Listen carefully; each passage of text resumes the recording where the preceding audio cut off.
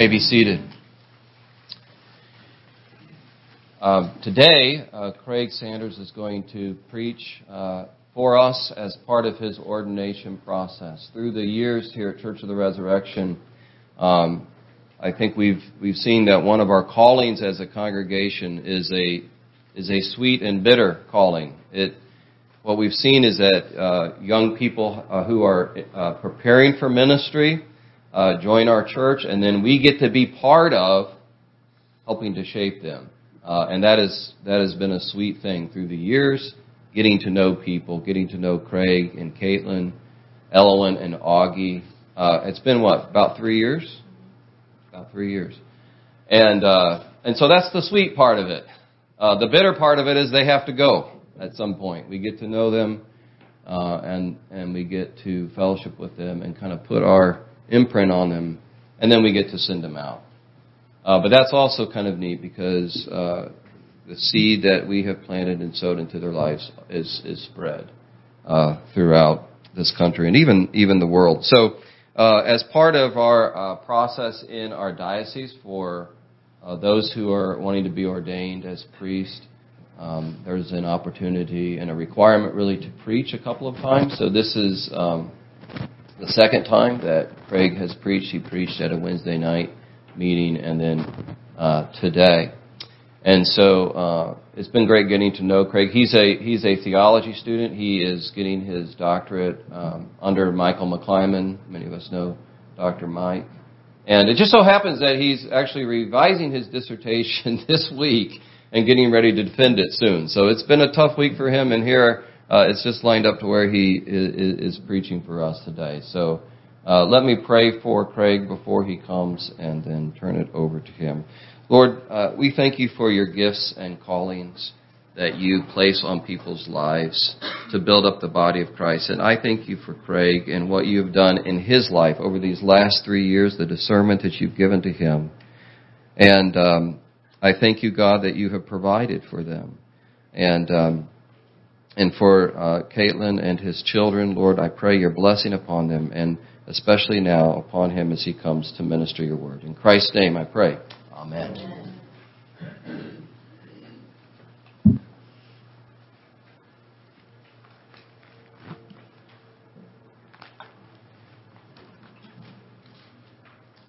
I wish I could have been there. Have you found yourself saying that recently?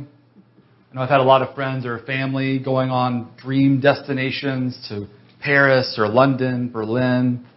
Paul just came back from Alaska, right? So, but when I asked this question to a small group that's meeting in my house, everyone opted for more historical events, right? If they could have been in ancient Egypt to see the pyramids, or to have been in the room when the Declaration of Independence was signed. And there are some things, when you read about him, it just doesn't seem to compare if you get stories or pictures or a postcard from your friends when they come back. Over the years, I've heard people say that about Jesus and the Gospels. I grew up on Southern gospel music. And there's a song, I Wish I Could Have Been There, about the miracles of Jesus. I wish I could have been there to see the lame that could leap and hear the dumb that could speak and see the multitudes of people Jesus blessed. One of the last verses ends, just reading about it couldn't compare. Maybe that's one of the reasons to explain the popularity of a TV show like The Chosen. But you see, the Gospels invite us to encounter Jesus through the written and inspired Word. When we wish to go back and see Jesus, we often want to go see the miracles of Jesus and skip the warnings and judgment. The Gospels bring us the Jesus we need, and often that's not the one we selfishly desire. The same was true for the audiences who did see Jesus, who were there around the Sea of Galilee during his most famous miracles and teachings. And what we see in Matthew chapter 11, they didn't repent. They didn't believe. In the passage just before today's gospel reading, Jesus proclaims judgment on those who were there. Maybe I should go back and add a couple of lines to that gospel song. Like those who walked alongside Jesus and were quite familiar with him, we too hear the words of this passage, "Come to me." Each week in our liturgy, the comfortable words of Jesus are a hallmark of our liturgy and illustrate our tradition's emphasis on salvation by grace alone. But I don't want us to take for granted, because of how frequently we hear these words, just how urgent this invitation is for us today. Because when we hear the urgency of this invitation, we will see more clearly the source of our comfort and our destination. Why is this invitation urgent? It's urgent because Jesus is being rejected. Where is Jesus when he's speaking, and to whom is he speaking? In the towns around Galilee, Jesus has taught the Sermon on the Mount. He's cast out demons, healed the sick, and fed thousands. But how do they respond? At this point in Matthew 11, Jesus has been pronouncing judgment for their unbelief. This is a common theme throughout the biblical story of redemption, beginning in Exodus. How often do God's people see His mighty works and fail to respond in faithfulness? And yet, as Jesus says, if the pagans saw this, they would respond immediately. Many scenes in the gospel depict Jesus receiving people, coming to Him to ask questions about how to live a good life. Jesus could give them wisdom, a purpose, not just data and information, but a changed heart, a new direction. They could meet Jesus and know how to live well and flourish. But what's happening in our reading for today? No one's coming to Jesus. They keep walking by, not even knowing He has what they need. Our passage today is a public prayer. Jesus speaking to the Father because no one else is listening. He knows the Father will always listen to Him. Charles Spurgeon said about this verse, "It is a strange sight, the Son of God entreating sinners to have mercy on themselves, yet the guilty ones unwilling to receive the mercy." They're not asking for rest, and yet He is pleading with them. But isn't it comforting to know that when we take Jesus for granted, when you and I walk past Him in the busyness of our lives, He is persistent in offering us rest? Now, what is this rest? The promise of rest is a promise of God's presence with us. In Exodus 33, God says to Moses, "My presence will go with you, and I will give you rest." Rest wasn't simply about that future destination in the promised land, but most importantly, God's presence dwelling with the people, providing peace and security. The promise of rest in God's presence restores the relationship between humans and God that we first saw in the Garden of Eden. So this is a type of presence that conveys redemption and reconciliation. Jesus is echoing that idea of rest from Exodus, but He's strengthening it because He Himself, Jesus, is the source. He delivers this rest to us once and for all in His mission of redemption. "Come to me and I will give you rest." This rest is spiritual comfort, contentment, and fullness of life that come with knowing and following Jesus.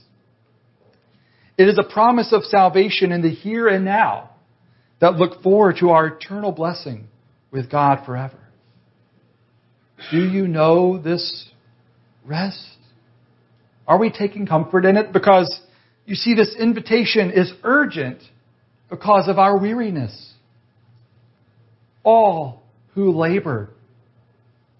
You see, Jesus knows the weariness of our work. His closest friends were fishermen, and He described His own work as a shepherd and a physician. Now, doctors back then weren't a glamorous job. They had to be among the sick, the people everyone else was trying to get away from. He knows that more than the need for physical rest, is a solution to our anxious striving, to our grasping desperation that we must do it all on our own. But this isn't just for the weary working class. He encounters the same grasping in the rich too.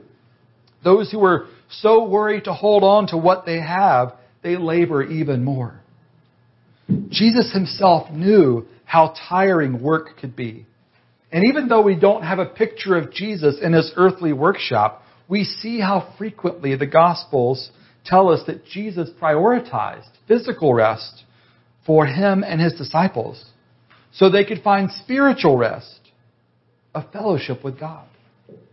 When Jesus goes away, as the Gospels repeatedly tell us, he's not just going away to recline, to watch TV, to do nothing. It's a positive picture of rest. It's a picture of going away to pray and to fellowship with the Father. Today we sing a new song, Slow Me Down. And I chose it for the service because it speaks to how easily we lose sight of our comfort amid our anxiety and worry.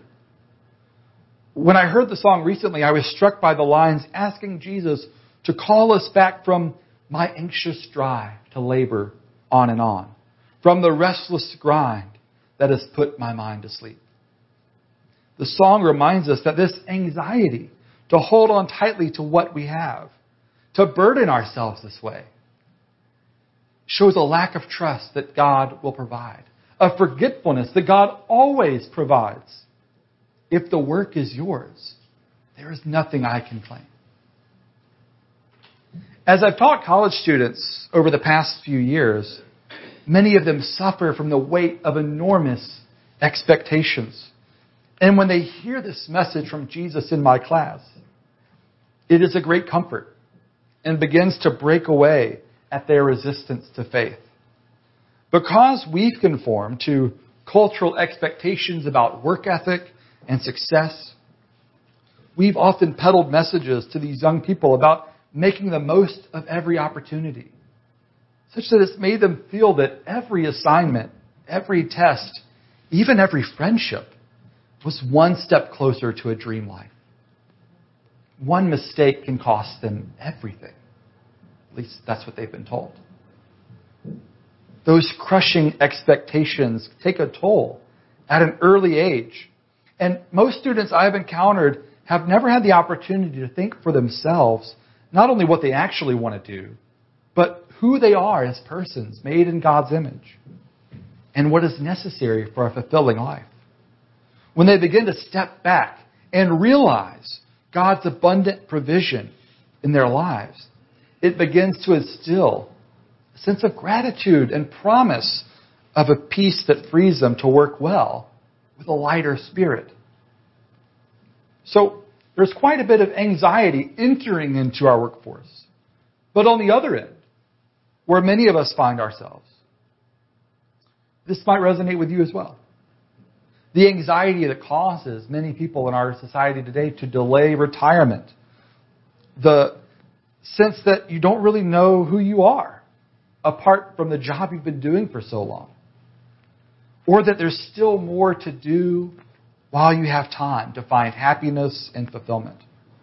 All of this can make us weary, refusing to trust in the one who says, even now, come to me.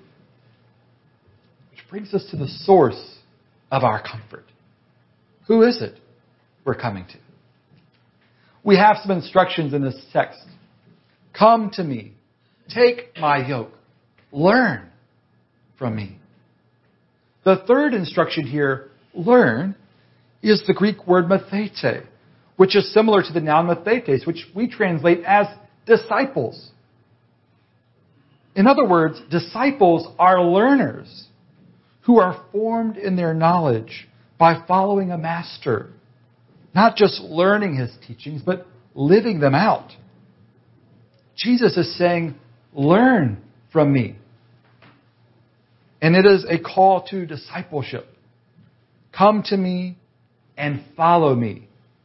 And wherever I take you, I will give you rest. That's basically what he's saying. You will learn from my example and live that out wherever you go. And And what is it we're learning in this passage today? To be gentle and lowly. This isn't about head knowledge, but whole life transformation, a way of living in imitation of Jesus. Gentle and lowly. Jesus has told his followers to be like babes. Children are powerless, without status, and dependent on others. As often as our daughter Elowen likes to say, I want to do it by myself. She can't. Not yet, at least. But Jesus uses this phrase in the Gospel of Matthew to say that in this kingdom, the gentle ones are those who are not conscious of their status, trying to climb the social ladder, but those who trust in Jesus for everything. And that openness to God transforms how we are forgiving and caring for others without expecting anything in return. Think of what Paul wrote in Philippians 2 when he recites this early Christian hymn, that Jesus did not count equality with God a thing to be grasped. This verb grasp illustrates seizing a thing by force which you eagerly desire. It might describe a thief being envious of something and taking a treasured possession. But Jesus' equality with God is not something alien to him, but is part of his very nature. And he felt no need to cling to the status. He was humble and detached enough from this sense of power. Through his humility, he redeemed us and restored us to God. But still, let us consider who it is that says he is gentle and lowly.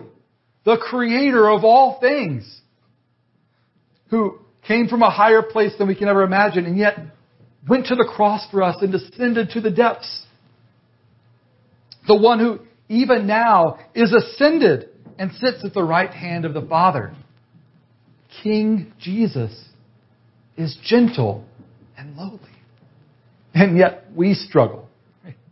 From our pride, our attempt to attain the power to do everything on our own, or a refusal to accept God's grace because we think that we are too unworthy even for God, or looking down on those we think don't belong or need to do more before they come to find rest. The Old Testament tells us how we can come to God. Psalm 24, with clean hands and a pure heart. The problem wasn't the Jewish faith, but with a group of gatekeepers who thought it was up to them to determine how to have clean hands and a pure heart.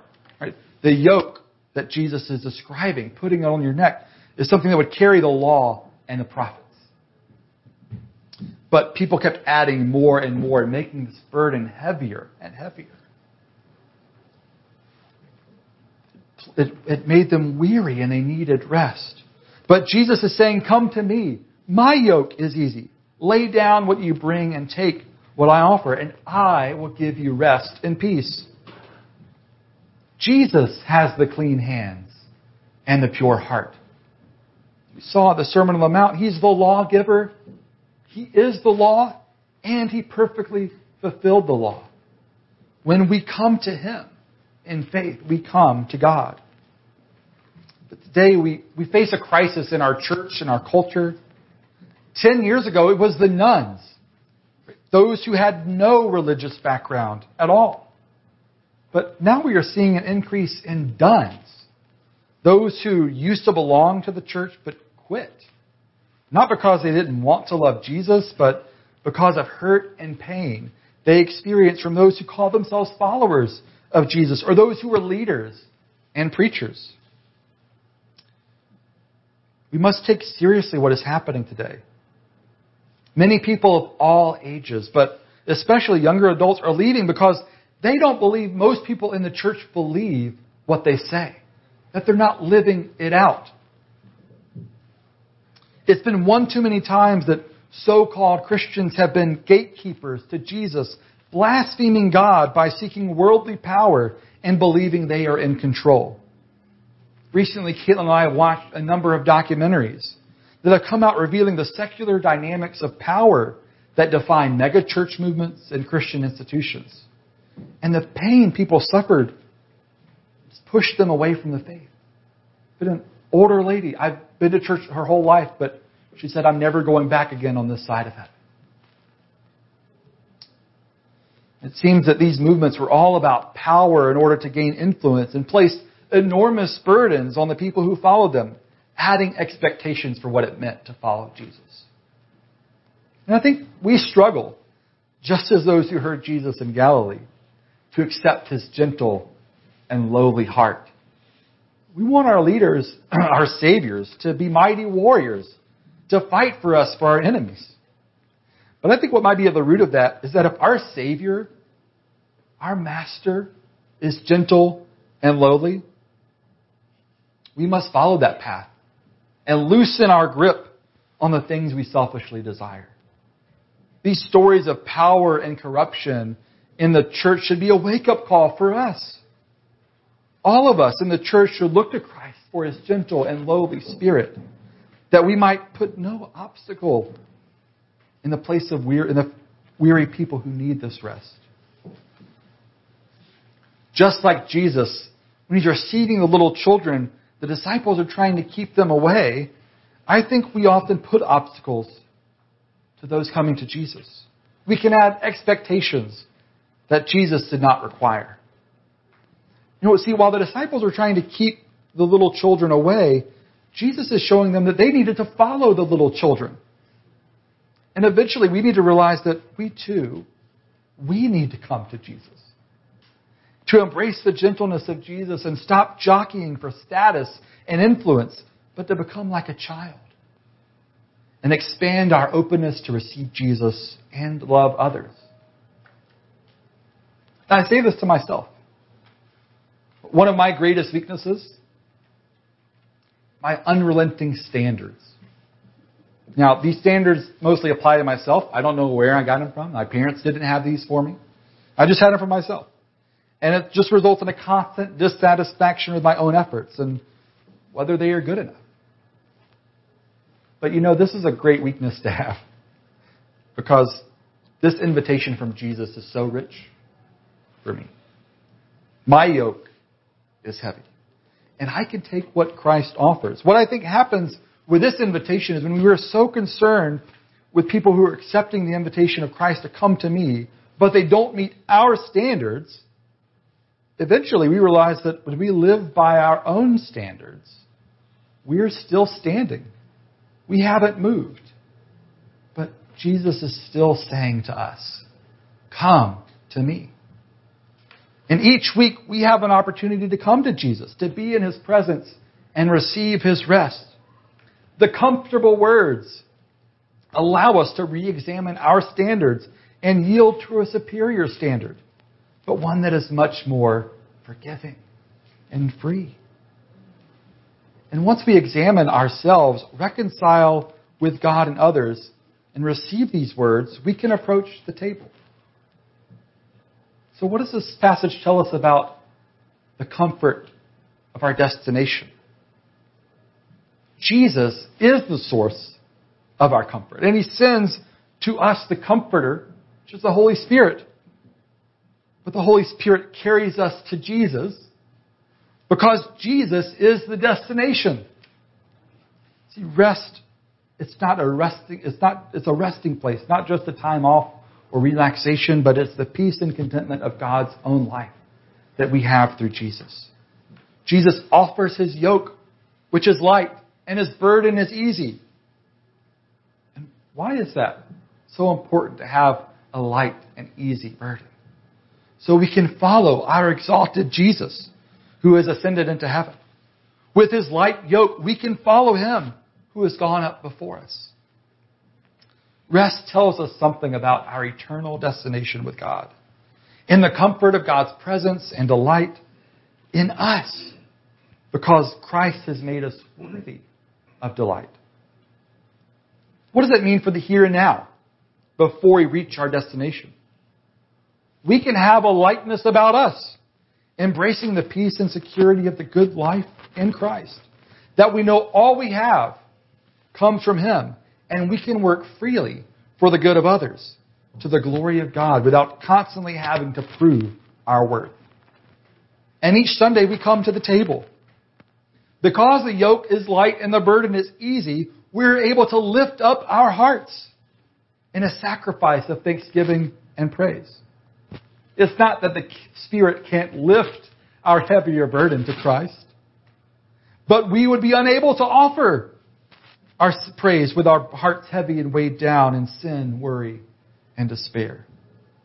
Today we need to let go the burdens pulling us down and keeping our hearts stuck.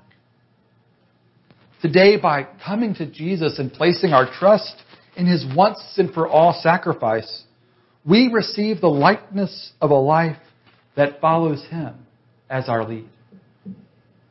We can know that God sees us as He sees Christ, perfect and lovely. I want to close with a poem by the Anglican priest and poet George Herbert that shows us how Christ draws us near to Him in the Eucharist. And this is the third sonnet on love. Love bade me welcome, yet my soul drew back, guilty of dust and sin. But quick-eyed love, observing me grow slack from my first entrance in, drew nearer to me, sweetly questioning if I lacked anything. A guest, I answered, worthy to be here. Love said, you shall be he. I, the unkind, ungrateful, my dear, I cannot look on thee. Love took my hand and smiling did reply, who made the eyes but I? Truth, Lord, but I have marred them. Let my shame go where it doth deserve. And you know not, says love, who bore the blame? My dear, then I will serve. You must sit down, says love, and taste my meat. So I did sit and eat. In love, Jesus made us. And by His sacrifice, He remade us to be worthy of this invitation. So when we hear these comfortable words of Jesus in our liturgy today, come to me, all who labor. Let's answer love's call. Let's trust in the gentle and lowly Savior. Let's come to the table and eat and receive the rest our souls desire.